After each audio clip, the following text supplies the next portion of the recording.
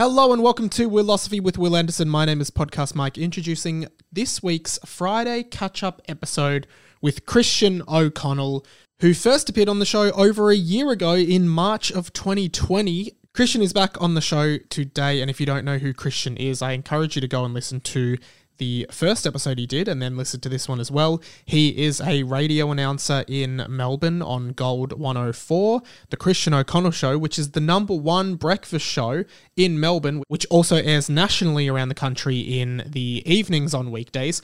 Christian's new book is called Nobody Listens to Your Dad's Show, and it is all about his journey uprooting his life and bringing his family over to Australia to try Australian radio. This is a really great chat. If you want to hear more Friday catch-up episodes, if we can get to a consistent $5,000 a month on the Patreon, patreon.com/Willosophy, then we will be able to put out 2 episodes of Willosophy a week, 1 original episode and 1 catch-up episode every week. Patreon.com/Willosophy. For as little as $1 a month, you get episodes a day early and you also get them ad-free. So go and sign up to the Patreon. You can also support us by listening to some of our other shows, including TOFOP, FOFOP, and Two Guys, One Cup, an AFL-adjacent podcast. That is all from me. I will now hand over to Will and Christian O'Connell for this episode of Willosophy. Enjoy.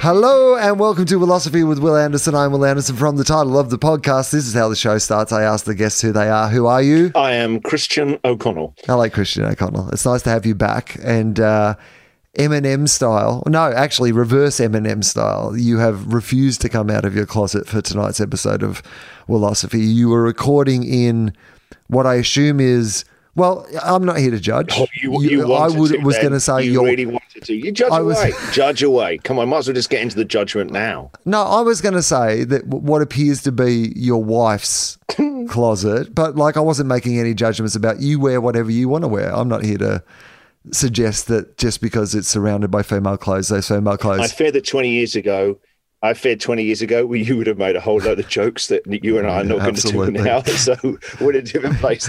Oh my God. If you could build a time machine, Will, and go back to what you could say 20 years ago. That should be your next special. Good place to start. Because I mean, you've got a book out. People should absolutely buy the book. It's full of incredible stories. But we talked about, we covered a lot of that sort of stuff last time you were on the show. So, we've got to look for new and interesting. People can just go and read the book. They'll fucking love it. It's hilarious. Please go and read the book. What's it called? No One Listens to Your Dad's Show, which if you heard me on Will's, our first chat, it's the story's there. So yeah, it's called No One Listens to Your Dad's Show. And we talk about the changing nature of comedy. Now, I'm a person who pretty much is in the camp of, society changes and we should change with it. And most of the things that I would look at from my past, like if we did go back 20 years ago and we had a look at a couple of jokes that I did and people were like, these aren't very good jokes, I think I would also be a person going, nah, that's fair enough. That is not a very good joke. It was a joke of its time and it was a joke of a inexperienced comedy performer. Have you watched Bo Burnham's new special, Inside? Oh, God, yeah. And I have to be honest, right? I think it's really good when you watch something that actually humbles you. It actually almost just like, sometimes you just think, well, what's the point in even doing another joke? It's like sort of the Beatles level Sgt. Pepper's, something that changes everything else. It just changes everything. It's just, everything is inventive. It's innovative. You're like, and all of that takes so much work, and it's a guy who's made really a piece of art about it's like a definitive document of lockdown.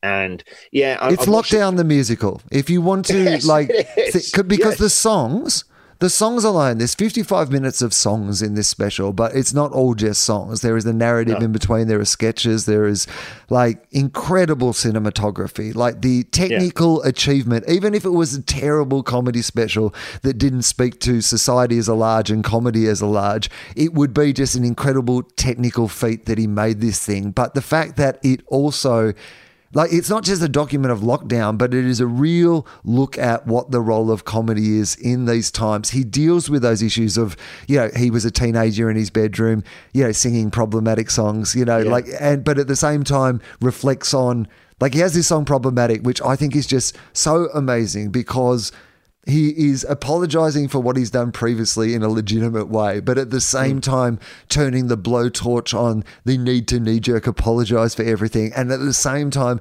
turning the blowtorch on, I think, the style of comedian who represents themselves as being edgy and problematic, and look at me, I say, dark and controversial things. That's not even the best song in it.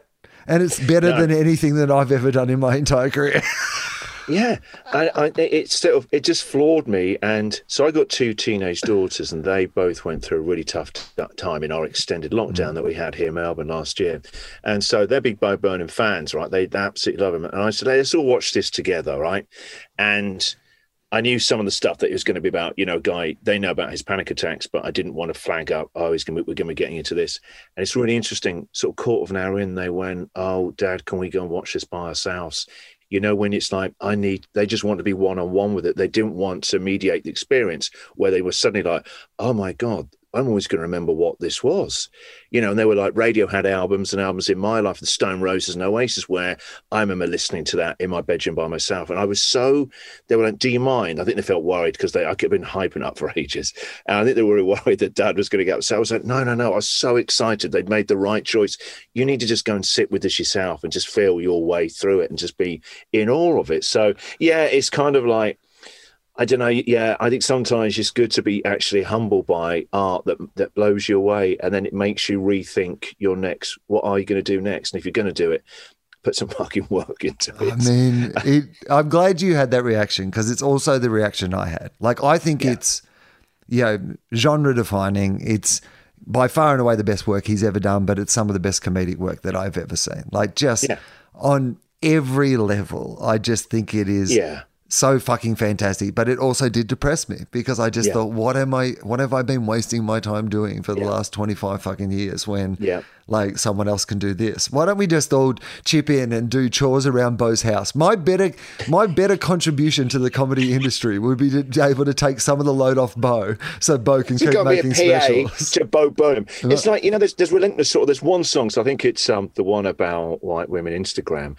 and he changes outfits about 9,000 times. I'm like, he's been in lockdown by himself. That's a lot of Amazon ordering he's had to get into all those different outfits. Who did all that for him? So I think there's a role for people like you and I to actually give up comedy and just go and work as his team and entourage. So White Woman Instagram is like, the thing that I find just so amazing about that song is that when it first started, I was loving the special up to there, and then I was like, I had this moment of going, I heard just like white woman, and I thought, like, is this an easy target? Like, is this going to be just a bit? Yeah, it's a Karen again, isn't it? It's that kind of shorthand, isn't it? So there are layers of genius to what I think he's done with this song. It's just an incredibly catchy song that you can't stop, going around in your head. So just on a technical level, it's a great song.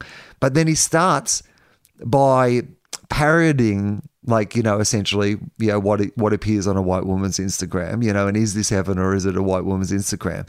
But then there is a change in the middle of the song where he's essentially been making fun of it up until this point. And then he does this pivot where he starts singing about a woman posting a picture of her mum with a message about how much she still misses her after a decade, and that, she just misses sitting in the backyard with her and talking about life, and she's figuring out how to go on without her, but she hasn't. It's hard sometimes, and she's got an apartment now and a boyfriend, and, her life's working out really well, and she just wishes she could tell her mum.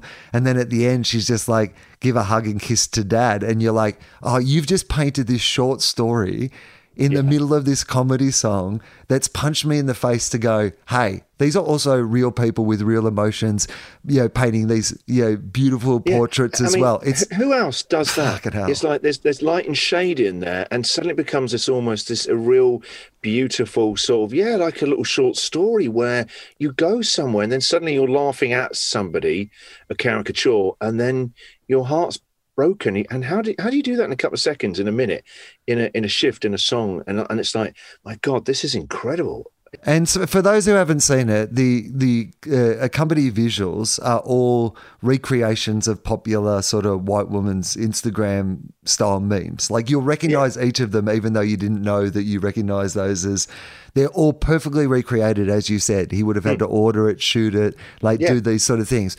But I think what elevates it is that most comedians would have matched the lyrics with the visuals. But he decides, no, I am going to layer just another layer of this on top, which is I'm recreating a whole bunch of different visuals that I'm not even name checking in the song, which is name checking a whole bunch of cliches as well. It's fucking insane. I know I try not to use ableist language. There you go. That takes us back to the every bit of it, right, is like a sort of Fabergé egg where every single choice and even the bits in between, there's bits where he's like breaking down and it's like, good God, everything's here. He's left nothing. What else has he got left to say? He's literally cut himself to the bone and it's complete. You know, sometimes you watch something and you go, yeah, he almost got there. He got there a couple of times. It just sort of petered out. It sort of meandered out. You're like, no. That's it. He's done it. He's literally made the complete album. And I noticed he's released it on vinyl as an album, and I want to buy it as an album because it feels like that would be album of the decade. That's the album of now. You know, like what Eddie Murphy did for Of Its Time, Raw and Delirious. Of its time, you can judge it later and go, well, those routines don't hold up now. No, they don't.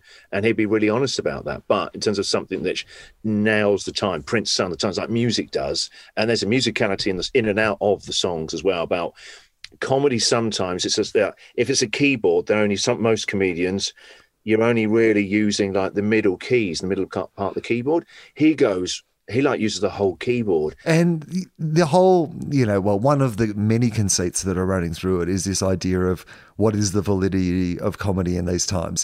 Can you heal the world with comedy, or is it just ridiculous to be joking about these things? And his gift for language is he undercuts his own ideas.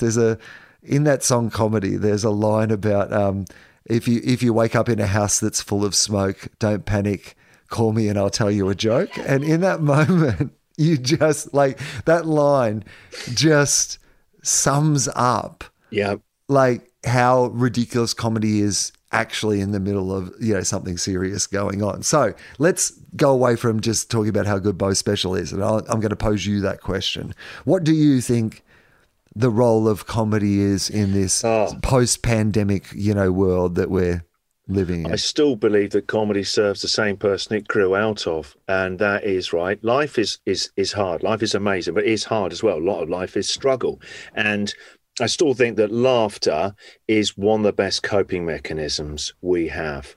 And it doesn't mean it's a cure-all, but I mean, and that's when you know shit's really, really scary, is when, fuck, I'm not laughing right now. I don't find this funny.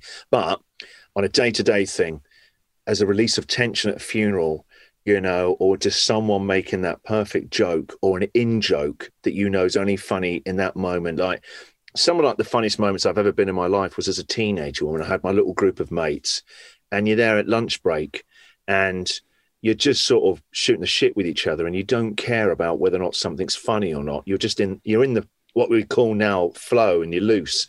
And that's some of the funniest bits of my life. And I'm like, I don't know if I'll ever be as funny as that again. I try really, really hard on the radio and stand up and writing, but it's that. So yeah, for me, comedy, I still think it's one of the best coping mechanisms for life. And you can make a dumb, silly, puerile joke, and you can make a really sophisticated, smart joke. And I think it's really good that we place a real value on comedy and people who can put it together really well. You and I have had success with Funny for a Living, and yet you and I can almost bow down. It's actually what we did. We bowed down and worship to Bo Burnham because actually we're in awe of it. And you've got to just respect that. I mean, there's a line in All Eyes on Me. I'm back to the fucking special, but he does this song All Eyes on Me, which is about the conceit of being a performer. It's this club banger that if it came on in a club, you would absolutely fucking love the song. But it is all like, heads down, praying for me, all eyes on me. And it's really about that idea of like how much of what I'm doing is for me and how much of what I am doing is for other people, for the audience. Like you talk about being at primary school, high school, hanging out with your mates and shooting the shit. But what you've transitioned from is doing that to going, well, maybe I can use that skill set on people I don't know, people who just know me. So when you think of a comedy bit, like, it's going to make me laugh, or do you have a sense of, no, I think this is something that will make, all my friends in the schoolyard who just happen to be sitting in their cars or have the radio on in their kitchens as they get ready for work or school laugh? It's really interesting, right? I don't know about you. So I'm 48, and now increasingly, right, I feel that as I'm starting to get ideas about comedy bits, and hopefully a full hour show that I'll do next year at the Comedy Festival, it's now more about, I think they'll really get something from this. I think there's something in this about, and I know it's because of the stage of my life I'm at now. When you're kind of in your 40s, you're in the second half of your life, and it is like you wake up one day and you go, wait, I die? Oh, God. It's like you don't need to, and you shouldn't be worried about that in your 20s and 30s. But in your 40s, it's suddenly like you're in that arena. You're heading towards, it's not a distant thing. It's like it's becoming closer. And so I think that's a really interesting time of life to talk about, actually, where there's a bit more resonance and weight to what you're saying. So the other day, one of my teenagers, we were having an argument. She stormed off to her bedroom. And this is a regular scene, right? She slammed the door. And I made 2 hot chocolates for us and got some biscuits. And it was like a FBI hostage negotiator, right? And I went, look, I'm not coming in. Don't come in. I went, I'm not going to come in. I'm just going to leave these outside by the door.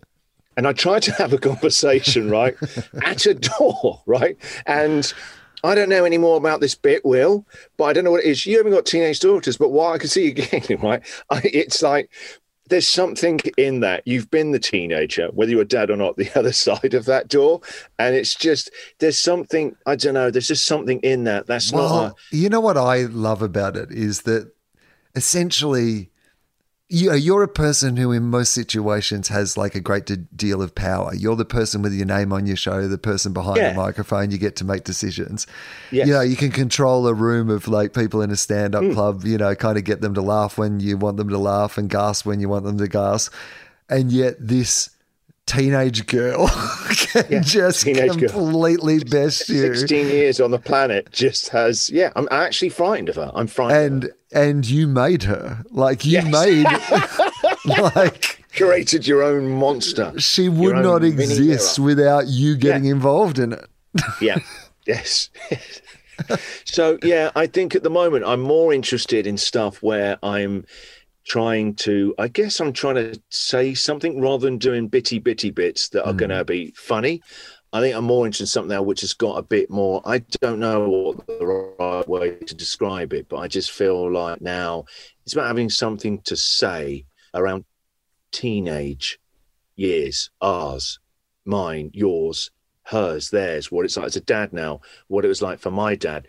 Because I go to my dad now, it was a piece of piss to be a dad in your time because you did virtually fuck all. It was almost like a Zen Buddha. He just, the odd grunt, the odd words. It was always like, my dad worked really hard. Like, he always was a working class man. He works in a car factory. So my mum was like, don't bother your dad. He's just got home from work. So he was, he was a very loving dad, but it was like, I look back now, like, didn't do a great deal. Whereas now I'm constantly like researching gluten-free recipes.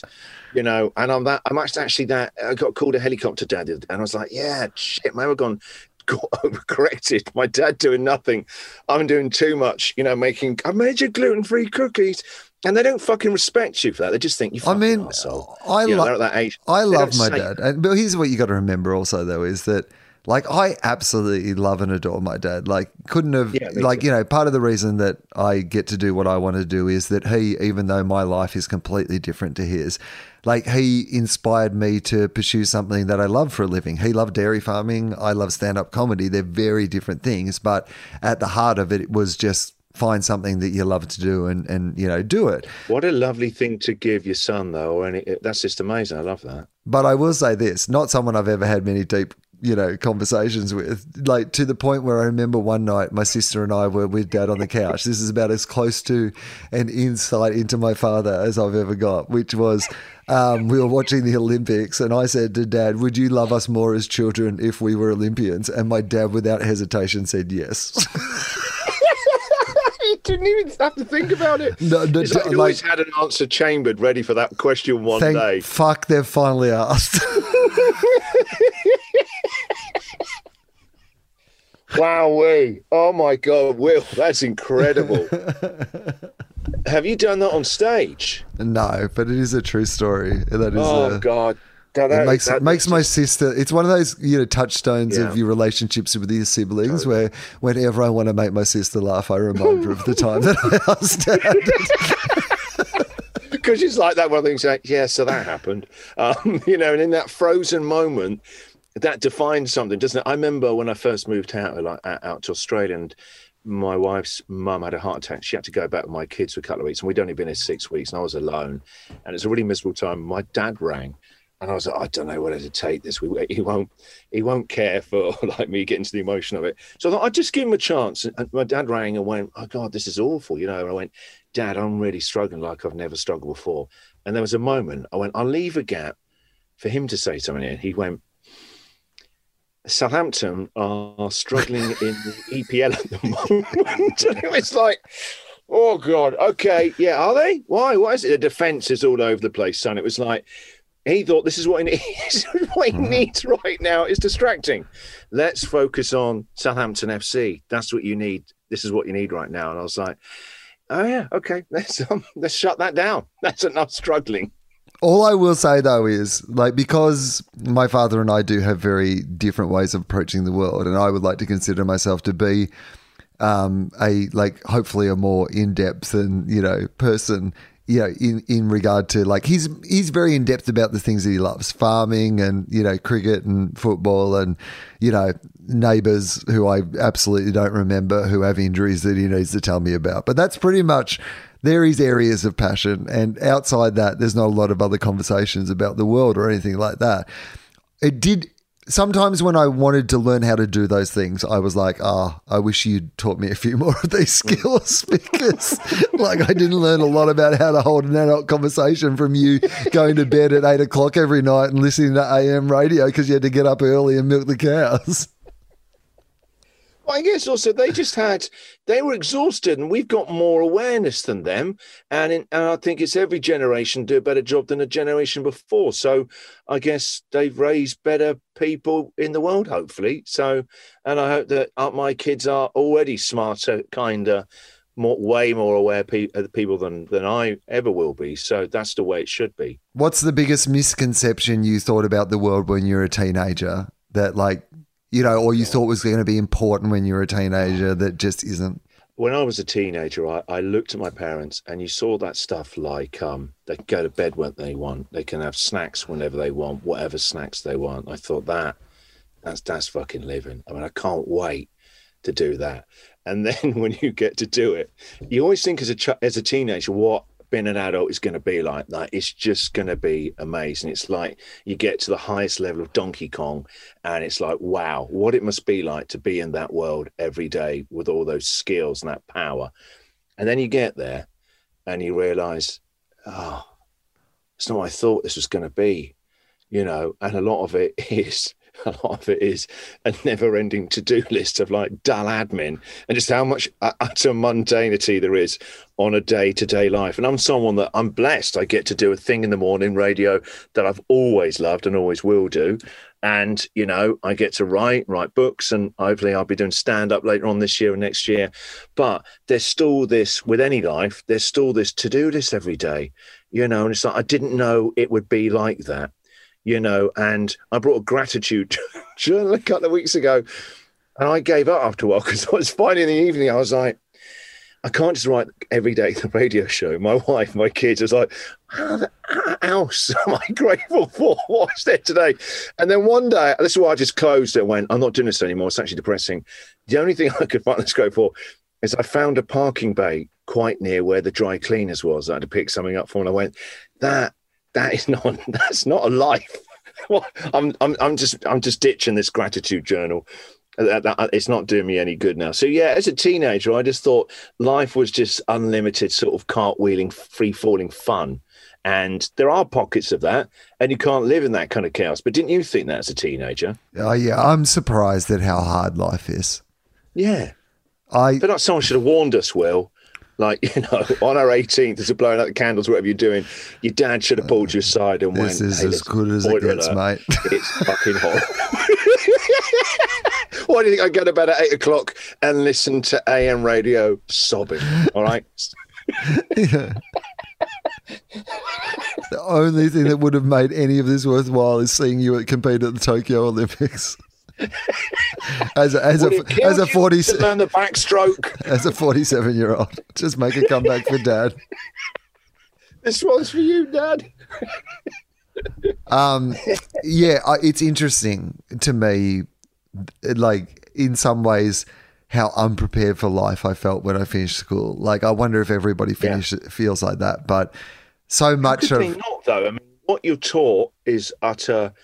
You know, it's like you've been taught a language, isn't it? The grammar of what we call education, and then when you leave, you realise that currency, that language, that's not real world. That's not gonna help you one bit to navigate what you really need. Yeah, it's kind of strange how that system still exists. And it's like, how do we expect kids to get through it at 16, 17, 18, 19, 21, all these transitions with absolutely no training or kind of how they're meant to pick up what from the parents? Osmosis?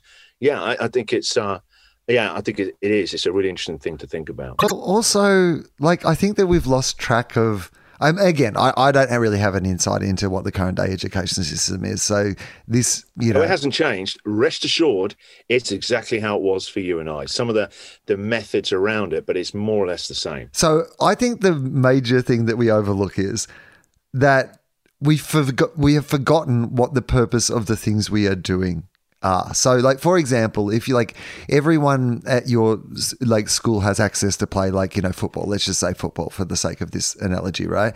And out of that football team, like, maybe one of those players might go on to play, like, you know, professional football or like high level football. And there might be a couple of others who, like, you know, use football as a profession. But most of the people who play in that football team, what they're learning are like, you know, how to work in a team or how to be part of a tribe or like just how to have fun exercising or all these things. And we treat people as failures if they're the fourth best player in their football team because they're not going to, you know, go on and have a professional football career. Whereas if we were asking the question, but were they a good teammate? Like, were they good at, like, even in subjects at school, it should be less about whether they're great at geography as opposed to history, but how good were they at applying themselves to learning about something and being enthusiastic about it and working on projects together, because chances are they're not going to be in a job where they need to know everything about history and everything about geography and everything about maths. Yeah, it's true. Yeah, and what are the skills you need in any job? Teamwork, cooperation, problem solving, you know, creative independence and all that kind of stuff, which is really, really important. That is every day of any job. And yet there's nothing on that. You and I need to set up our own school. Well, the other thing is, like, most of life is just about how you get on with other people. So, like, most of the activities of school are really just, like, meant to be putting you in, like, zones with, in the real world, you're going to have to meet heaps of people and work with them in all different sorts of ways. Some of them are going to be dickheads. Right. How do you deal with that without getting really annoyed and yelling at them? Yeah, and I guess that even that approach where you're like, this guy's being a dickhead, you're like, yeah, this is a good moment for you to learn how to deal with someone who's been a dickhead, because here's what I can guarantee you. For the next 60 years, you are constantly going to encounter dickheads. There be dickheads, yes. Yeah. Get good at it now. Coen Brothers movie. Yeah. There be dickheads. What is it about the current world when you look at it that confuses you between the way that we behave versus what you think we're really about as human beings? I think that there's so much, and this is a result of technology leading us somewhere without any of us thinking, where's it going? And I love my phone.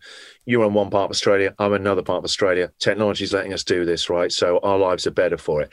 However, when it comes to the area of social media, and I've got so much great stuff from social media, and I use it, and I really, really enjoy it. I love to go some interesting, funny people on there. I find out about like Bo Burnham's special on there before anyone tells you about it. So I get a lot from it. That said, there's an awful lot of people who present this version of themselves as being a kind, caring person, and then suddenly they'll watch the Harry and Meghan Oprah special and they go, she's a lying bitch. And you're like, hang on a minute. And we are contradictory people. Every single one of us is, between what we say and actually how we act.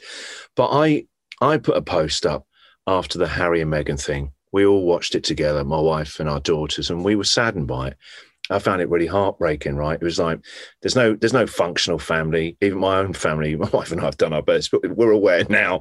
Yeah, I thought it'd be really easy to be amazing parents. Maybe I got it 2% better than my dad, at the end of the day. That's all I'll be able to say. So it's like an exaggerated dysfunctional family, which the royal family is the definitive most dysfunctional family ever, right? It's just so unhealthy on some levels. But anyway, just what she was talking about, the victimization and almost being suicidal. And I just put something up thinking, if you follow me on Instagram, you probably think a bit like me, find the world like this. And I was really stunned and kind of saddened that a lot of people were calling me like snowflake and were saying typical like libertard. Like, I've never taught you not no idea I vote. I just got to do my politics about being a human being, and I was just really saddened. I just thought we've become really crystallized in our opinions now. It's not like it's almost like a weak stance to say maybe or I'm not sure. Wouldn't it be nice to just be on the benefit of the doubt that she's had a tough time rather than really formed opinions? And I look back, we were talking at the beginning of this about, jokes we made 20 years ago and things I said on the radio. I think if you are a human being, the most important thing is to keep evolving. Great. I'm glad that I don't think what I did 2 years ago about certain things, let alone 20 years ago. Yeah, it's a good thing, mostly. Yeah, that's healthy, isn't it? Oh, you've changed your opinion. Yeah. Yeah. Well, is that bad? Yeah, I did. I took on some new learning. Yeah, I received some extra information and it really turned me around. Someone's changed their tune. Yeah. Well, because like when you first asked me, I didn't know anything about the topic and I just said something because I didn't want anyone to know that I was a fraud and didn't know. And now I've actually looked into it. I was completely wrong. So, what about you? Same question to you. What do you think about the sort of the way of the world now and what's going on? There's a slight connection. I would think that perhaps we've forever, we used to go and watch people stoned in the, in the courtyards, and like there is a part of human beings that loves to be a mob, and now that mob has just been able to be online and you get an anonymity there that like, obviously there's something about human behavior that needs that. I just feel there's a line that I used in We're Legal where I talked about, because I was accused of there's no such thing as bad publicity. Somebody said that I said there's no such thing as bad publicity. And the reason I hate that somebody thought I said that is because I actually think that's at the heart of many of the problems of our current world, is that we've stopped differentiating between good publicity and bad publicity, and we treat them exactly the same. You get the rewards of bad publicity as much as you get the rewards of good publicity, right? And that's how you get Trump, and you get the worst of Kanye, and you get, there is rewards inbuilt in the system now just to being, bad and terrible. I actually think that goes counter to who we are as human beings. I think we're incredibly tribal, and we're at our best when we remember that we're connected. Like for me, the thing that we get so caught up in the day-to-day as if any of it's important, when like the only thing that's really important is that we are I was going to say miracle, but that implies some sort of religious aspect to it. But we are such a random set of circumstances that we are. That's not a religious thing. Actually, just to say what happens on a biological level, how is that not a miracle that your mum and dad fuck and then 9 months later you crawl out? Well, you don't crawl out your mum. Oh, man. Again, that's a shocking morning. Someone's out to a flyer, crawled out. How long was labour? 3 minutes. Baby crawled out. I've been pregnant 3 years.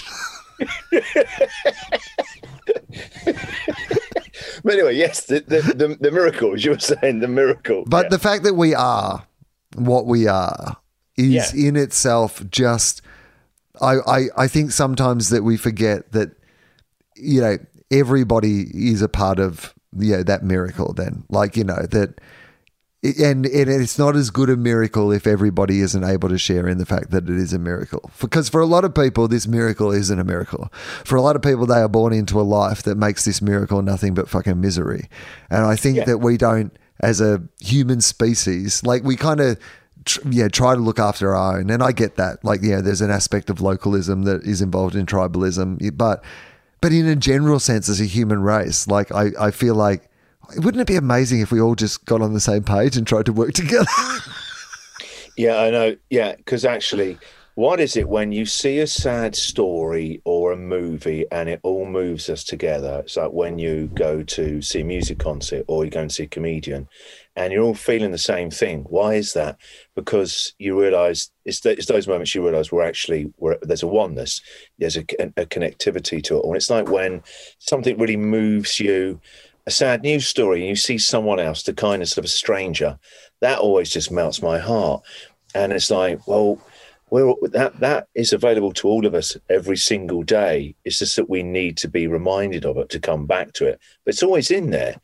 It's just that we just ignore it. We move away from it a lot into anger or seeking to be judgmental or have an instant opinion on something online. Love, hate. It's all very binary, isn't it? You know, and we lose sight of each other. We're becoming more and more individuals, really. We've lost a sort of tribal feeling. Well, you have a little tribe of, well, not a little, like a substantial tribe of your own. I think Breakfast Radio in particular feels tribal to me. It still feels like you're reconnecting with your audience as a tribe, and there is in-jokes and stories that continue. Yeah, and you build your own universe, you know, and I love that. Yeah, you have your own shorthand with them. You try not to make it too in because you don't want anyone who's tuning in for the first time going, I don't get any of this. They're like the cool kids at school. You don't want it to be like that. But yeah, it is incredibly tribal, yeah. Okay, so what do you then, because you have a community, you have a tribe, like what is it that you hope is the overwhelming philosophy of that tribe? You know, because any leader in that situation, there'll be key principles that they're trying to communicate, whether they say them out loud or whether they're in what they decide they will do on air, they won't do on air. You know, you are creating something that has a set of principles. What are those principles? Well, it's changed over the years of doing Breakfast Radio for 23 years. For, I guess, the first 10, 12 years of that, I just thought it was all about being the funniest I could be and funnier than the others. It was the relentless pursuit of being funny. And I loved it. It's before I had kids. It's who I was. I loved it. I lived and breathed comedy. And I loved it. And it worked up until a point, and then it didn't work anymore. It just wasn't right for me anymore. It didn't sit right anymore. And suddenly I was getting older. My life was changing. And I was a dad, and that really changed me. And I didn't like that. It felt like a persona then. And then it wasn't, well, this isn't me. And I felt that it took me quite a while to dial back into, God, who am I then now? If I'm not that, how do I still want to be funny, but I need to evolve some other bits too. And the biggest change in my whole 23 years of radio was coming to Australia. That really, really, really just changed everything. Not that it wasn't like from day one, you know, I built the show completely differently, you know, using all that experience. It was just things happened here that sort of really, I don't know, just sort of opened up my heart.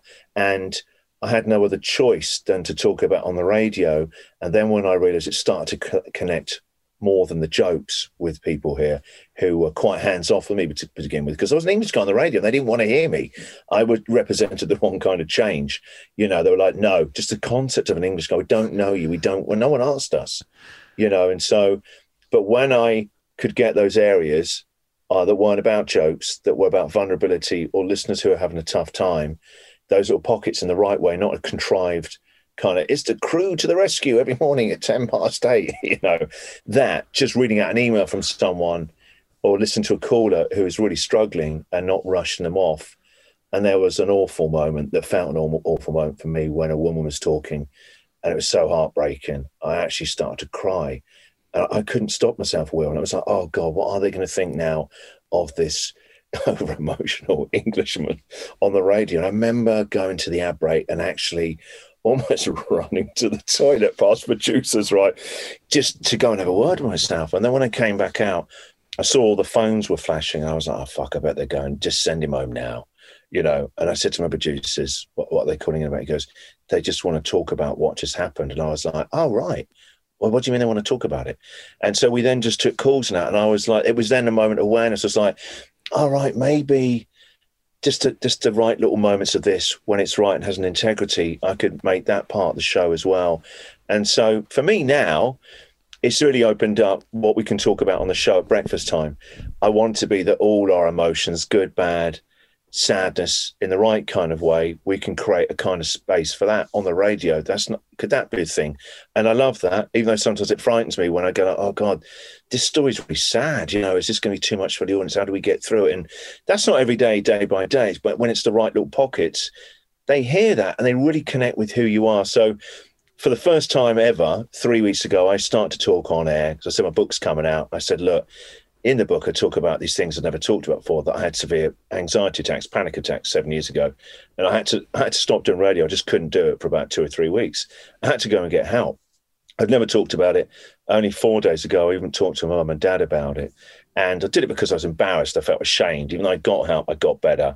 It was never something I talked to anyone about. It was just something I kept sealed away. I thought I'd better say a few words or not on the show and move on, right? I started to talk about it and it all just came up. I don't know. It just came up and I started crying. I was like, oh God, not this again. And I forced myself to stay in it. I was like, well, I'm not gonna run away from it. I'm just gonna stay here now in this blubbing mess. And it was like 3 or 4 minutes of horrible, uncomfortable, struggling to speak. And then I did go to an ad break. And since that happened last 3 weeks, I've been getting all these emails from people who, like, I thought I knew you. You're always that dependable guy in the morning. He's funny, got that one line, is always in a good mood. And then suddenly when that guy's goes, hey, listen, it's fucked, isn't it? Let me tell you about something happened to me. Wait, I can't speak. I'm going to start crying now. And it comes out of nowhere. They're like, what I thought they'd feel like, oh God, we just want you to cheer us up. We're going to a job we don't even like. Why is the clown? Why is he taking his clown pants off? What's? But honestly, the emails I got from people sort of sharing their stories, and a couple of them have actually said, "I feel like I really know you now." That's been amazing, absolutely amazing. I haven't read out those emails on air; they're private with their stories, but feeling that and talking now with you about us being connected, and I've seen that the last 3 weeks, and that's amazing, and so many people saying, God, I can't tell you, I've always loved, like, when I saw Billy Connolly when I was a teenager, it was when I was having a bit of a tough time, and he just made my life light up with that laughter, and he just did something. It was like something being tapping me on the head and just lighting me up. And a couple of people said, oh, well, just hearing you struggle like that, it made me feel a bit less alone. And I was like, Jesus, that's what we all need, isn't it? Whether that's a comedian leading you somewhere, which is what comedians do over, when they're doing 10, 20 minutes, they're leading you somewhere. People want to be led. We all do sometimes. Bo Burnham took you and I on a journey that really, really moved us and then utterly depressed us and almost made us retire and resign. But I feel these are conversations. It'd be great if Bo came out, by the way, and just said that was the intention of the special. He was like, I really need to shake some old fucking driftwood out of comedy. There's a lot of middle-aged comedians that need to be put out to pasture. Shout out Will Anderson. Shout out to Christian O'Connell. Just quit. It's my final song. It's called Will and Christian Just Quit. Okay, but well, so I think this relates to the conversation we're having before about social media, which is that part of, I think, the difficulty we have with social media is that it presents unrealistic representations of, like somebody's, if it's being mean, that person probably isn't that mean all the time. If they're presenting their life as being perfect, they've got that perfect picture on Instagram at that perfect event, their life probably isn't that perfect all the time either. So it's almost the fact that you let people know, here's a guy who most mornings I'm going to come out here and give you a laugh no matter what your day's like. But I don't want you to ever, be thinking, oh, look at Christian, he's got his shit together. Like, I feel like a loser because I don't have my shit together. Like, you gave people a moment to, like, I always feel a bit, when I talk about life being hard on this show, like, I absolutely know that I've had a very lucky life and I'm surrounded by all levels of privilege. And like, if my life is hard, then there are so many people in the world who are doing it so much harder. But I don't think it makes it any easier for them, for me to pretend that my life is perfect. I think it at least lets them know that, like, I think life is just fucking hard. Yeah, it's a universal truth, isn't it? And I think actually it's even more relevant now. I think more and more people are aware that the system isn't working enough in their favour, but they don't know what else to do. It's like, well, what else can we do? It's kind of like, this is it. And it's that kind of futility and that kind of,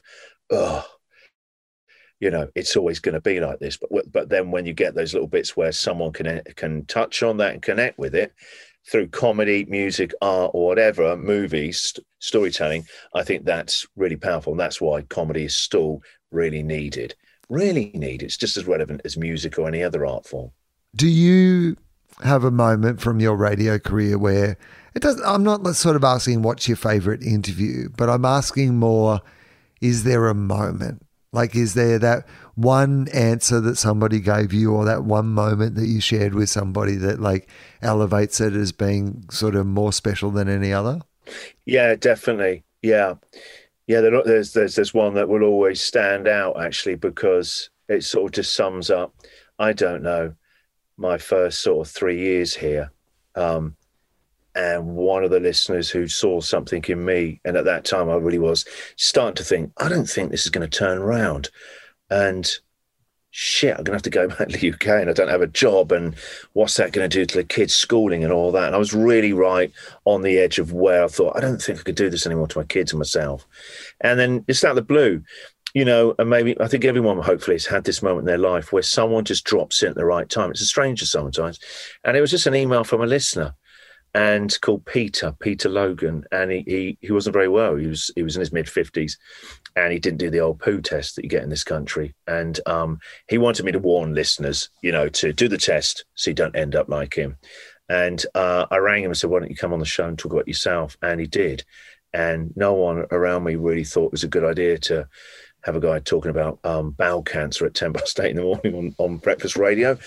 It is a bit of a change from The Secret Sound. And Mystery Voices, to have a guy talking about having basically, bowel cancer. But at the end of the show, I said, "What are you really here to say?" And he just spoke so honestly and rawly about regret. And he had his teenage daughters, who were like 19, 20, 21 with him. And he sort of looked round and he said, I won't get to walk them down the aisle. It's hard to live with that kind of regret. And it was such a real thing to say about regret. No one really talks about it a lot like that. People go, we try and make it all right for them, don't we? Like, I don't worry about it. It might not be like that. But actually that was the reality of the situation. Then he said, don't let that happen to you. And it was like a sort of mini sermon. And even now as I'm talking to you, I can still remember what that was like in my body, right? I didn't feel like I was on the radio. It didn't feel like anything I'd ever done before. It didn't feel like radio. I felt like it was something else. And it was. And within a couple of weeks, people sending about their kits back to the council. Council went up over 600%. He literally changed people's behaviour and their lives. That to me, when people go, what's your favourite bit? What stands out? They've done thousands of things where I think, well, that was really funny, that was really clever, or I said that one line into a caller. But actually what really stands out genuinely now, and if I'm on my deathbed one day when it all flashes back and I've got like the highlight reel, I'll always remember Peter Logan and go, that was something else. That was really something else. Actually, amongst so much noise that's ephemeral in breakfast radio, and I understand that, I get it. And I love it. The fact there's a brand new show tomorrow and another one Monday. I love all that, the relentlessness of it all. But that was like something that was something, I don't know, that was something of real value. That was something special, that mattered, that accounted to something. He I'm actually getting a position where he spoke his truth. That stands out. And it was a moment for me in the show. It changed everything. After that, I was like, right, okay. What else can I do when it's right, when it presents itself to me? I don't go looking for it. And that all came from that guy, Peter Logan, just sending me an email, thinking maybe he reads this. And I was always really touched by that. So, it's you recognizing that somebody was looking to be heard. And maybe you wasn't looking to be heard on the radio, but you then took that and, extrapolated that into something else. But I think so often one of the hardest things is, and I think this is where people feel disenfranchised from politics a lot, is like you hear them say, I don't feel like I'm being heard. I'm telling people, it's true, isn't it? What's wrong in my life or what's gone wrong for me, and nobody's listening to me. And I think sometimes people just need to be heard as well. But the other thing is regret. What a powerful idea, because we all have regrets. Like that's what we in a lighter way, what we were joking about earlier about going back to your material 20 years ago. There are things that I regret that I said and that I regret that I did. Relationships, right? That's the one to me where I've been married, 23 years, but I still sometimes I'll be having a nice day. You have that awful recollection. You're walking down the street or going for a dog walk, right? Then suddenly they go, hey, remember this awful thing you did once? Like, oh my God, I tried to forget. And it's like, why is this coming back to me now? My sort of recollections become a Christopher Nolan movie. Why am I being confronted with this? And you think, oh God, I'm an awful human being. I wasn't that moment. Or when I was impatient with one of my daughters, and then as they walk away, embarrassed a bit, right? I was like, oh God, and I go and chase something. I'm really sorry. I was really offish then. I'm tired. And I was a bit pissed off about something earlier. Hey, what is it you need? And you can see that what you created in them, and you don't like that part of you that flared up then. Yeah, regret's an interesting one, isn't it? It's not something we're very good at, is it? Or knowing what do you do with it? Like, considering that we all have them, again, it's one of those things that I just wish we spent more, and that's what's so powerful about that story you told is somebody put the idea of regret, like to be seen for who you are, to not be like getting a false platitude of like, no, it's not going to work out like that. You're going to get to see them walk down the aisle, right? That is somebody going, you're not hearing me.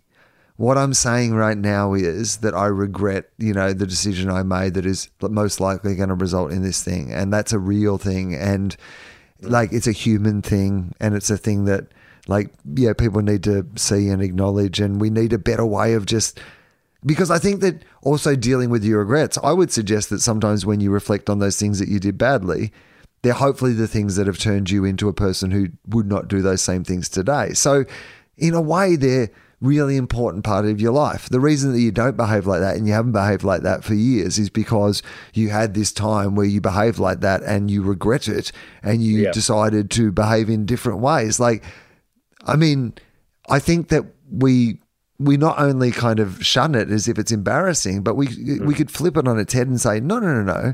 Often your regrets, the things that you regret were the things that motivated you to change and be a different person. Maybe you can look at that regret in a different way. Yeah, I love that. It's a better way to kind of look at it, isn't it? To reframe it, and actually you're in the right way. You're as much of made up of your faults that you corrected as you are your kind of gifts and successes, really. I think that's far more interesting. Yeah. Well, yeah, to use it in a stand-up context, because it's more my area than, psychology.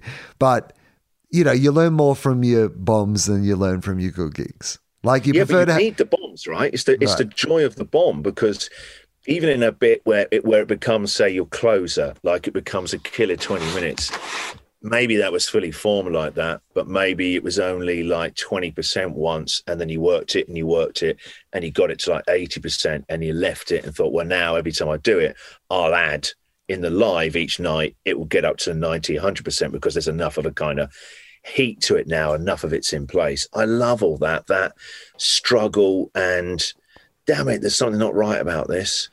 Oh, I know what it is. I need to begin at the ending of the story, and then it's funny to go backwards because they all know what happened. It's like, I'm not getting it right. What do I need to learn? What are they trying to tell me about this? I love all that struggling to get it right and then working out the magic in it. When you came to Australia, you, for people who don't know, I'm sure that people know, but you went to Melbourne, and Melbourne is a for international listeners, the heart of AFL football, Australian rules football, and you can't really exist in Melbourne without having a local football team. So you chose a team. Which team did you choose? I went for the D's. The Melbourne Football Club, who had been a basket case for a very long time, is the actual truth. You got on, you bought low, and at the moment they are riding high. What has it been? Yeah, but they weren't like? 3 years ago. And I've had 3 years of all going, because actually you don't in adult life suddenly pick a footy team or a sports team. You have that as a kid. It's either your dad's team, your mum's, your family's. It's like what blood group you are. You don't really sort of spend time weighing it all up, thinking about it and so that. But I had to very quickly, because it really was like a religion, and it was like, it's not like they need to know that you go to church every weekend, but they just know that you worship the same God. And it was bad enough I was English, but don't think there's any life for you here without just at least do the right thing and pick a footy team, right? And so it was so intimidating, because people go, it better not be the Tigers. They've just won the flag. It better not be the Pies, because all those fans are inbred. So it's like, all right, okay. And it better not be the guy who I took the show over from. He was a massive Hawks fan. Don't be talking about Hawks anymore. All right, so straight away there's 3 teams you can't pick. Then it was like, it's got to be one for the teams that are in Melbourne and not, like, say, out in Perth or, in Sydney. So straight away it was like, this is so intimidating. This is nothing to do with the radio show. And then it was like, I just go for Melbourne, because it felt like a neutral, like Switzerland. They are the city of Melbourne's team. Right. And people just went like this. Pretentious. That's what the first person said. They went, why is it pretentious? They went, they're renowned for sort of being middle class and loving wine and cheese. Well, I do like wine and cheese. And also going to the ski and the slopes. Well, I hate skiing, but they went, well, 2 out of 3. You're a cliche. I mean, even the Plummy accent. I mean, yours is at least your accent, but it's an accent that a lot of Melbourne fans are rocking regardless of where they were born. Yeah, exactly. So all of that for 3 years is like, why did you do that? Why didn't you pick a decent team? Why did you do that? And then suddenly this season, they've become one of, if not the best team, right, around. They're amazing. And so now people are like, don't get cocky. So I don't even talk about it, right, Will? I don't even talk about it on the radio. And it's killing me, because I want to go every Monday. God, because that's what it is to be a sports fan, is to struggle. Right, just a couple of years of them, everyone laughing at me, right? Now this is amazing. I don't know. Do I get optimistic? Is it going to always be like this? I'm confused about this new partner, really, that's changed. And they've done some work on themselves. But they're going to go back to their bad old ways and trash the joint. I don't know who I am in this relationship anymore. But people are like, we don't want to hear about it. Right? Just keep it to yourself. There's that line. I think it's a movie, Network. It's an Albert Brooks movie, where John Hurt says to him, who's just got the big Anchorman gig, what do you do when all your wildest dreams come true? And Albert Brooks goes, keep it to yourself. And I remember that one of the greatest lines in movie ever. Right? What do you do when all your wildest dreams come true? Keep it to yourself. I think that's such a good your day goes philosophy. by. I just think about that all the time. So now I just think about that line as I'm about to go on a Monday morning. Hey, geez, didn't they look amazing? Petraga, Cosy Pickett. I just go, keep it to yourself. So, yeah, I just keep my mouth shut, Now, so Cosy Pickett, as rubbish. For people who don't know, Cosy Pickett is an incredible young 17-year-old superstar, isn't he? Like you get in any sport sometimes where they're just like a fully formed phenomenon. Yeah. And is the son, I believe, of comedian Kevin Coprinary, who's been a previous Willosophy guest. And you can go back and check out his episode if you're interested. But this is the age I have now, because I think growing up, you always see sports people as being like fully grown adults, even though now most of them are young enough that they could be my children. Even, to be honest, I think almost even the oldest player in the league could almost be my kid. It's... They are actually boys compared to what I am. And I know that now, because every time Cosy Pickett does something good, I actually say to people, I know his dad. And you were moaning about your dad earlier, how he just gives you a list of all his mates and their ailments. like wiki local illness, and then you're going, I know his dad. That's well, his dad's proud of his son because his son's playing in the AFL. Like that's like going to the Olympics. I will say, one of the things that I think, and I don't know if it was an intentional thing or not, but my father was very into the idea, despite the fact that he is a Geelong fan, that we all chose our own teams. Oh, that's a great idea. Like, I think in reflection, that was as early as I remember starting to get that lesson that later developed into the idea of you don't have to be like me. You just have to choose something that you like, and you can love it in the way that I like the thing that I love. It doesn't have to be the same thing. What a great thing to take from that, and your dad to give you all, though. I love that. Like, we're family, but we're individuals. I'm conscious of time, so we have to start wrapping up. Last time that you were on the show, I didn't ask you this question because it wasn't in the roster of questions back then, but this is a new question. So on my desk, it's as close as I have to an inspirational saying. It's a little piece of metal, and inscribed in it says, what would you attempt if you knew you could not fail? And the way that I interpret that is just to, like, imagine a scenario where the project you're working on is super successful. What would you ideally like that project to be? Success is already guaranteed, right? So you don't have to do something for it to become successful. It can be anything that you want to do in the entire world.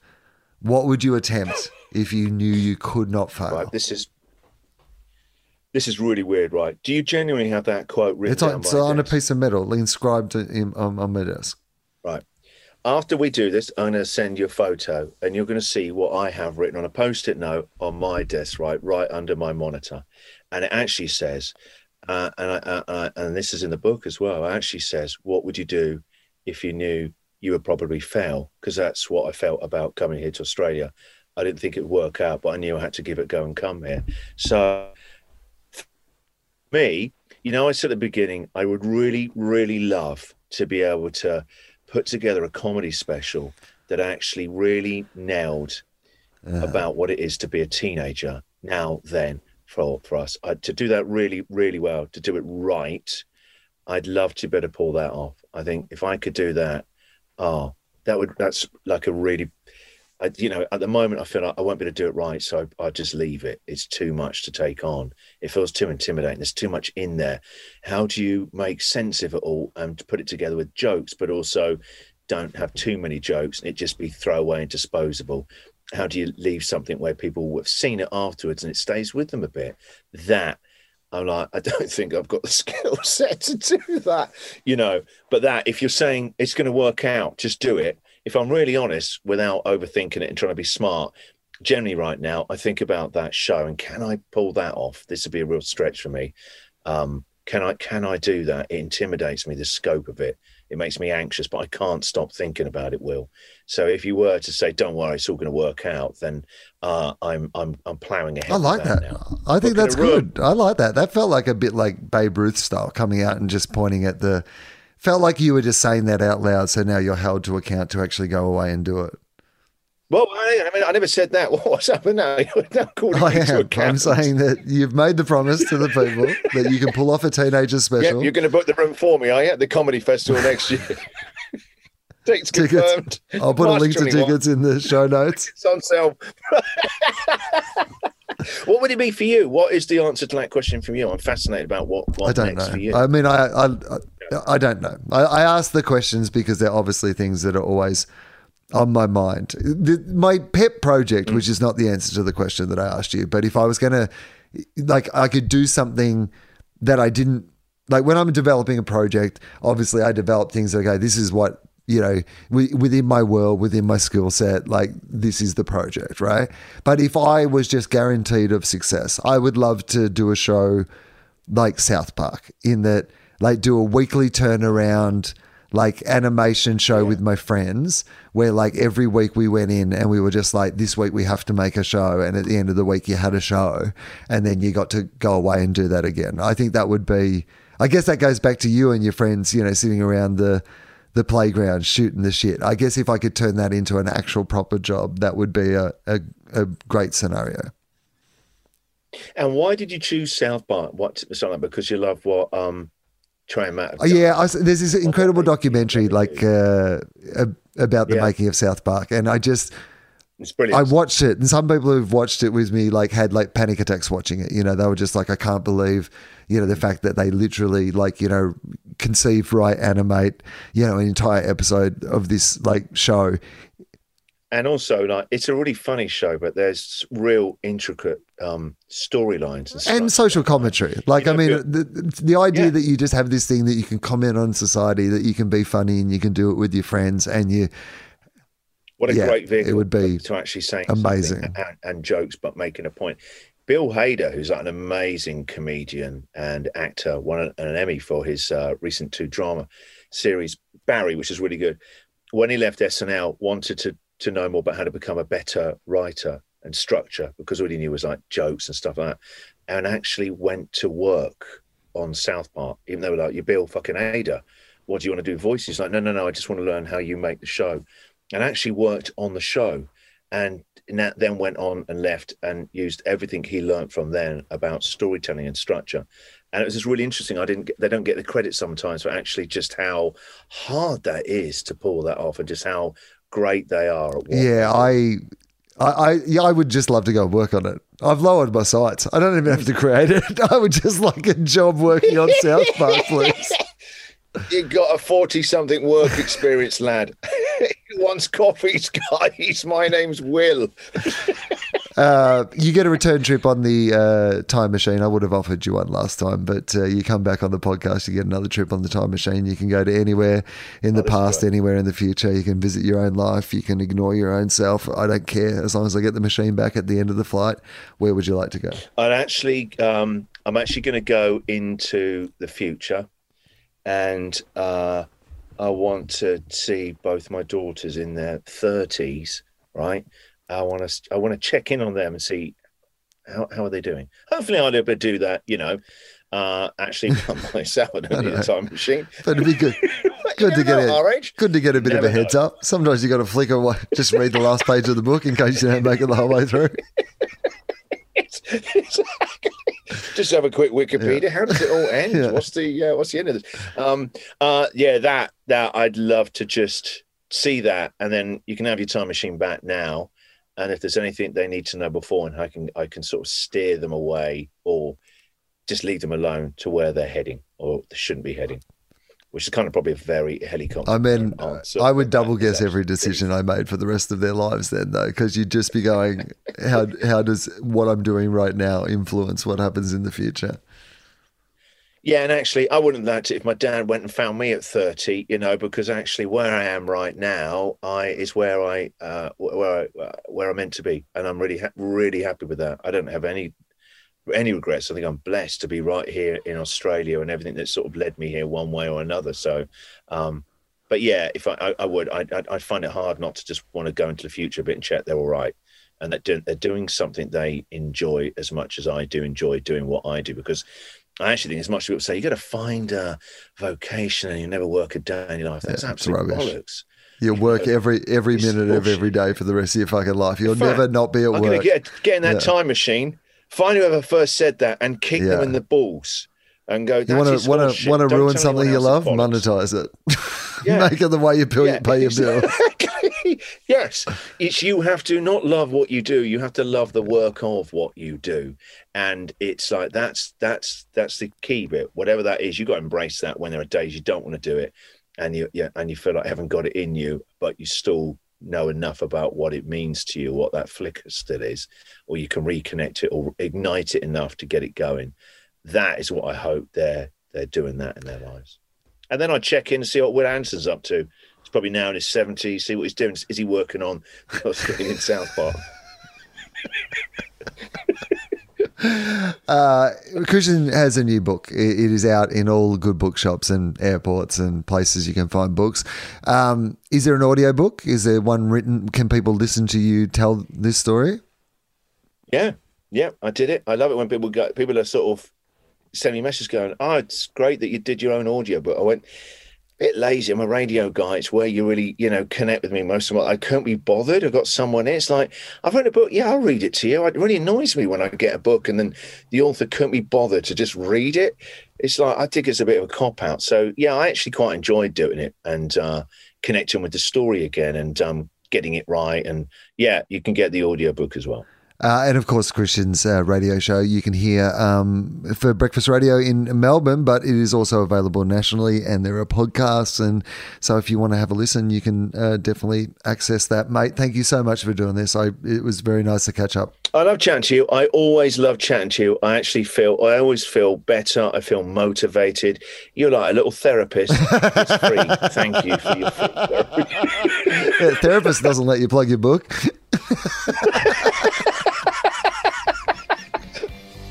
Thank you very much, Will. I love chatting to you. Thank you, mate. Great chat.